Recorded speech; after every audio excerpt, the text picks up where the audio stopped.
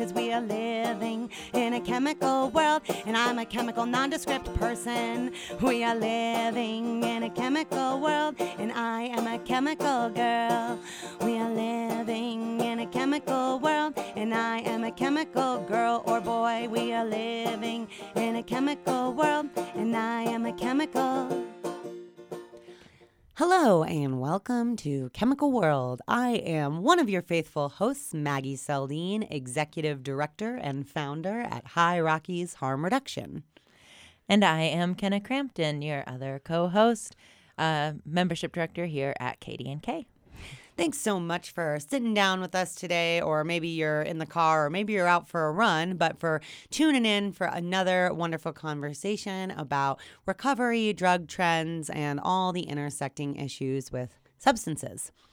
So today's topic of conversation was inspired by an email that Kenna sent me recently about a conversation she was having in the community. And I definitely know from, all the outreach work and farmers markets and stuff we do with High Rockies that having these conversations with people with different beliefs and different ideas is definitely how we learn and grow and expand. And sometimes people say things that can be really upsetting, and it's hard to not react defensively. But I like to, bring these topics that are obviously conversations happening in our communities that are important and really look at them from all lenses. So today I wanted to talk about the actual risks of cannabis. And just on that note, I think it is really important to always have conversations with people who think differently than you do, especially in this day and age of just getting different perspectives and understanding where people are coming from and why they think the things that they think. And, we all have our personal experiences that create our biases. Yeah, exactly. And reflect why we feel the way we feel. Yeah, but I think, especially in this time of just so much stress and so much anger, which is understandable, that, this is how we learn and grow, is by talking to people with different beliefs and being open to those perspectives and listening and just, giving everyone the benefit of the doubt that we're all human beings operating based on our own experiences, right? Mm-hmm. And that's what can be so hard, especially in the world of substance use or, like we're seeing with vaccines right now, that anecdotal evidence, and Kenna, we talked about this. Actually, if you don't mind, we can talk about specifically our conversation about cannabis and pregnancy in terms of this. Like when we have anecdotal stories, like this happened to my aunt or my neighbor or my cousin's dog or whatever, those stories stick with us a lot stronger than statistics. Definitely. But that really skews our perspective. The point of the story is so if you had a friend who had a bad experience with cannabis, then you're going to have that in your mind, right? But well, just like when I was a kid, and this was an example that I used when I was talking to this person, was when my dad died from his liver failing from alcohol use.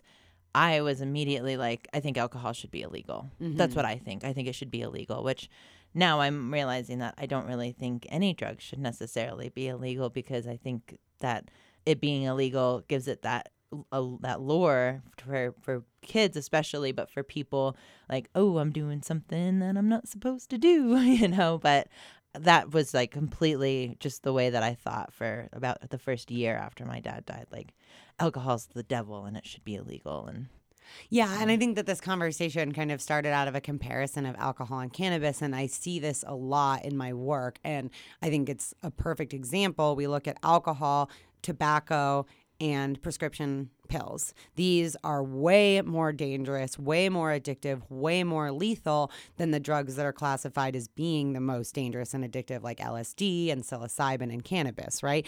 The side effects of these drugs are way worse. Mm-hmm. And even you look at alcohol and prescription opiates, for example, alcohol is way worse. Alcohol destroys the organs of your body. I also personally believe there's a difference between red wine and an IPA. Those actually have health merits to them, and nutritional value, whereas drinking vodka is you might as well be drinking fuel. It's a poison that destroys the cells of your body. And I actually, so my uncle Dan, who was my dad's cousin, there was a point when I was a little bit upset because he's still alive. And I'm like, how is he still alive when they were drinking together all the time? And it hit me one day that Dan drank beer and my dad drank vodka.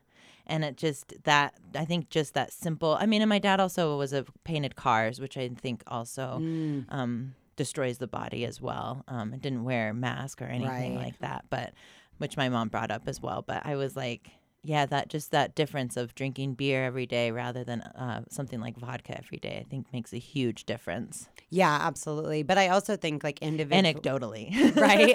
In my experience, no, but I mean, I agree. And I think that the importance too, and what for me is like looking at it chemically, right, and what it's chemically doing, and that's I think a big part of this conversation too is like, yeah, alcohol, the side effects of alcohol are so much worse than cannabis, but it's really a lot too with all of it. It's about each person's biochemistry and your individual makeup and your history and all of those things. Because also, you see the person who dies from lung cancer who never even smoked, and then the 95-year-old chain smoker, like you never know in this world. And in my experience growing up here in the Valley and then watching my brother, who's 11 years younger than me, grow up, and he's 19 now.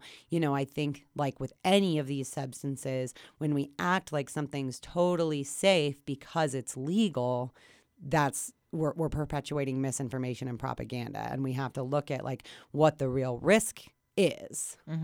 And then so with cannabis, of course, we've seen, since decriminalization in Colorado, especially in the first few years, there was a lot of propaganda about some deaths due to marijuana. And I say propaganda because, again, like I don't think we're looking at these stories from a very scientific lens. Like we look at them like somebody ingested a lot of cannabis and died. But what was really happening in a lot of those stories is people are eating way more edibles than are recommended. They're ignoring the manufacturer's instructions. And that's like edibles are pretty dangerous in that sense that, first of all, it can be difficult to know, like it can be difficult to have consistency. There can be the chocolate chip cookie effect, right? Where say you have a edible candy bar and each square is supposed to be 10 grams. One square might be 30 grams and one square might be 5. Like it's very hard to determine those things. But additionally, there are very specific instructions that you're supposed to wait up to 2 hours for any effect. Edibles can be very random in how each one works, and setting is very important. You could take an edible one day and take the exact same dosage another day, but it depends on how much you've slept, what you've had to eat, what your day's been like, where you are. It can always be different, but in all of these cases, you're not supposed to consume that much, and that's what the manufacturer's instructions say. But a lot of times people have a hard time waiting that 2-hour period. Yeah, and I mean, and especially if you're an addict and you have an addictive personality, it's the whole point of you taking either, whether it's cannabis or drinking alcohol, is to get messed up and to take away, like, not live in reality anymore. And it's the same thing with alcohol. If you were to drink alcohol the way that the manufacturers recommend it, people wouldn't be dying at the rate that they're dying, but that's not the reality of the situation. And so I think it's important to always look at reality versus what the studies show.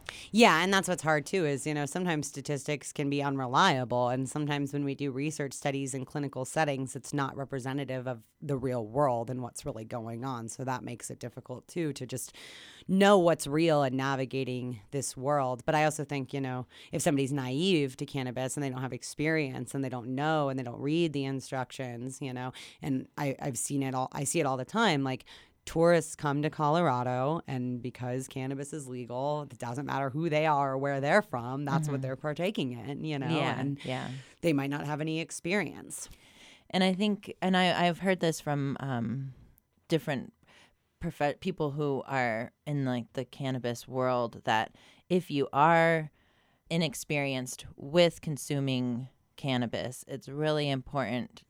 It's recommended that you smoke it rather than eat it, because eating it can be so unknown, and it is hard to wait those 2 hours and see how it feels. Whereas if you take a hit, then it affects you pretty much right away, and you can know, like, okay, I am done. That's all I needed was that one hit and I'm good, So yeah. I have heard that be recommended, that if you're you're new at it, don't necessarily start by eating edibles. Yeah, that makes sense because, yeah, edibles can be pretty intense and unpredictable, and it can be a very different high. But that also brings up another, potential risk of cannabis is anytime you smoke anything, you're damaging your lungs. And so, like, I know my doctor recommends for medical cannabis use, trying tinctures and stuff like that. But it's also interesting, I think, that there's so much to be said about, like, just being addicted to a route of administration. Like, I've definitely heard of people, like, just injecting water or whatever, just for that feeling of injecting. And I know for me, it was actually really interesting. I took a hit off a dab pen and it did nothing. Like I took multiple hits off a dab pen. It did nothing. And then I took just a hit of flour and it was like, that was what I needed. So it's weird how our brains like get used to these certain ways of consuming substances, and also just how all of our brains are different and can react to things differently. But yeah, it also brings up the point that, now what we're seeing in cannabis culture is these really high percentages. And that is so different than what we have seen historically. For many, many years, 10 to 30% THC in flower was pretty common. These lower percentages, 10 to 20%. I don't know if anybody out there in the country still knows what swag weed is, but I remember back in 2008 buying, weed that looked like almost heroin, like it was like hard and brown and like in a little brick, I don't know if you can still find that anywhere, but like it wasn't good is my point. Like before decriminalization, unless, you lived in the areas where growing has been plentiful, like maybe parts of Colorado or Northern California, it was very hard to get high quality cannabis. Now we're seeing legal wax and shatter that is way, way higher in a THC percentage. I mean, we're looking at 60 to 80 to 90% THC compared to those lower 10 to 20% what we see in flower. And so that's another interesting thing that we don't really necessarily think about because, again, we all just get like stuck in our own cycles and understandings of like what's wrong and right. But that these high potency strains, this is actually, there is a potential risk.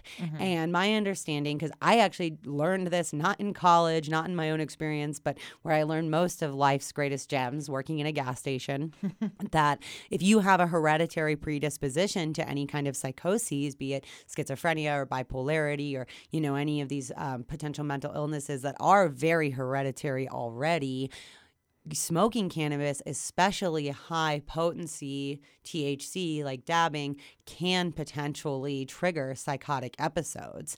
And so in this climate where we think that there's nothing wrong with cannabis because it's legal, it's medicinal, it's generally like the side effects. I definitely would advocate, I would rather see people using cannabis than using alcohol because, look at the side effects of cannabis. Like you smoke and then you just watch too much TV and eat a pint of ice cream versus you drink alcohol, you pick up your car keys, you go score a bag, the way that things can really spiral out of control. Yeah, cheat on your husband, whatever, like we've all been there. And so, obviously we think of alcohol as being so much worse because not only is it hurting our organs so much more, but it's also making us do stupider things in general.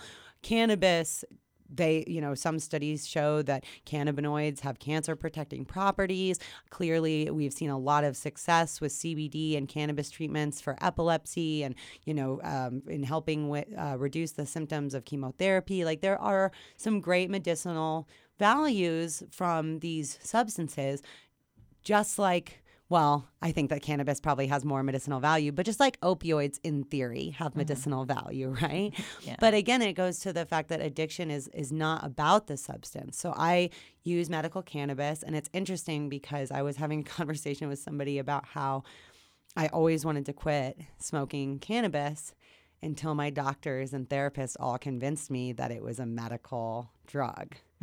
And so it's just kind of interesting to look at that, like, because I think of my relationship with cannabis as like I see that there is still addictive behaviors, and so I know that I myself am an addict. I follow a harm reduction pathway where as long as I'm, doing well by myself and doing well by my family and friends and coworkers, and who cares if I'm smoking cannabis to treat my pain and emotional issues and whatever. But in reality, it's like, this isn't actually necessarily where I want to be.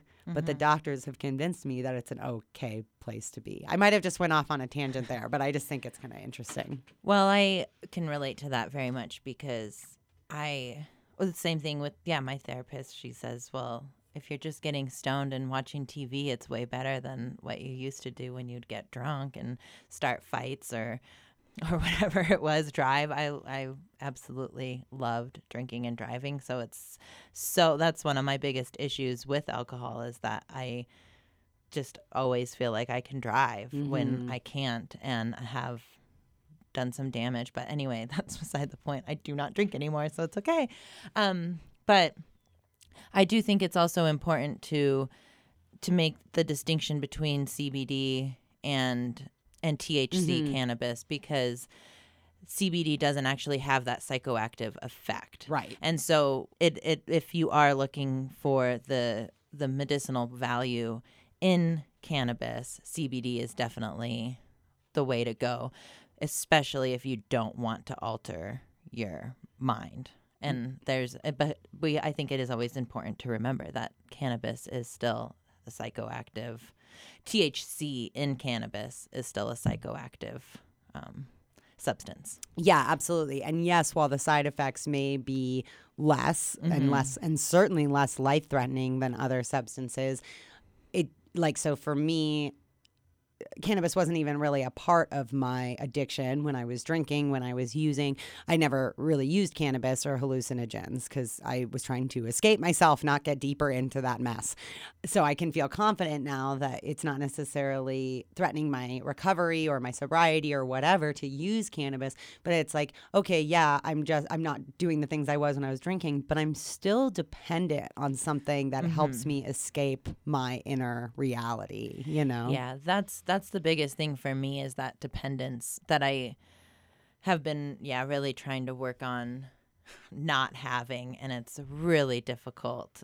I don't think that cannabis is, for me personally, it doesn't affect my life in a bad way. But there's that, like you said, dependence on it that I totally feel. I'm definitely dependent on cannabis. So yeah, and that's been a struggle for me, with my surgery earlier this year and trying to deal with that pain and not using other painkillers that I think would be worse, but then having an almost like greater dependence on cannabis. But that was kind of just really what I wanted to address with this episode, is that there is the potential for addiction and dependence on cannabis, that there is a difference between CBD, flower, wax, all these things. There are differences, and that potency and the presence of THC really makes a difference, that these high potency waxes and shatters are doing very different things to our brains and can potentially lead to psychoses. This goes back to the Reefer Madness days and those stories. There was a story about a young man who smoked cannabis and murdered his family. That young man had a pre-existing condition. And so again, it's not, and I don't want us to go back into these Reefer Madness days. I mean, it is very different, these potencies, these substances we're having out there now, but it's not the chemical itself. It's the predisposition for psychoses in the individual that is triggered by that high potency cannabis. And I think that's a really important statement just in general when we are talking about addiction, which we've touched on before, that it's not always just about the substance, which opioids are proven to be an addictive substance. But when it comes to people who are addicted to alcohol, like so many people drink alcohol and they are fine. I'm putting quotations over that. But a lot of the time when people become addicted to any kind of substance, it's because of a predisposition of their life, their trauma, their whatever it is in life that has affected them to make them want to escape from reality, and how often they want to escape from reality. It's not, for some people, it's not about just having a glass of wine to unwind at the end of the day and kind of chill out. It's more about escaping reality and getting blacked out, wasted. And so I think that it's really important. Predispositions make a huge difference in how we intake substances. Yeah, I find myself thinking recently, who are these people who just come home and have a beer after work? And like, how do they I make don't that know any of work? them, but people do it. Good for you, you guys out there drinking your IPAs after a hard day's work. I salute you. But no, I think so. One thing I've always thought about the hereditary nature of addiction is that there's two factors. There's everything is biopsychosocial. We have to look at all of the elements that contribute to who a person is.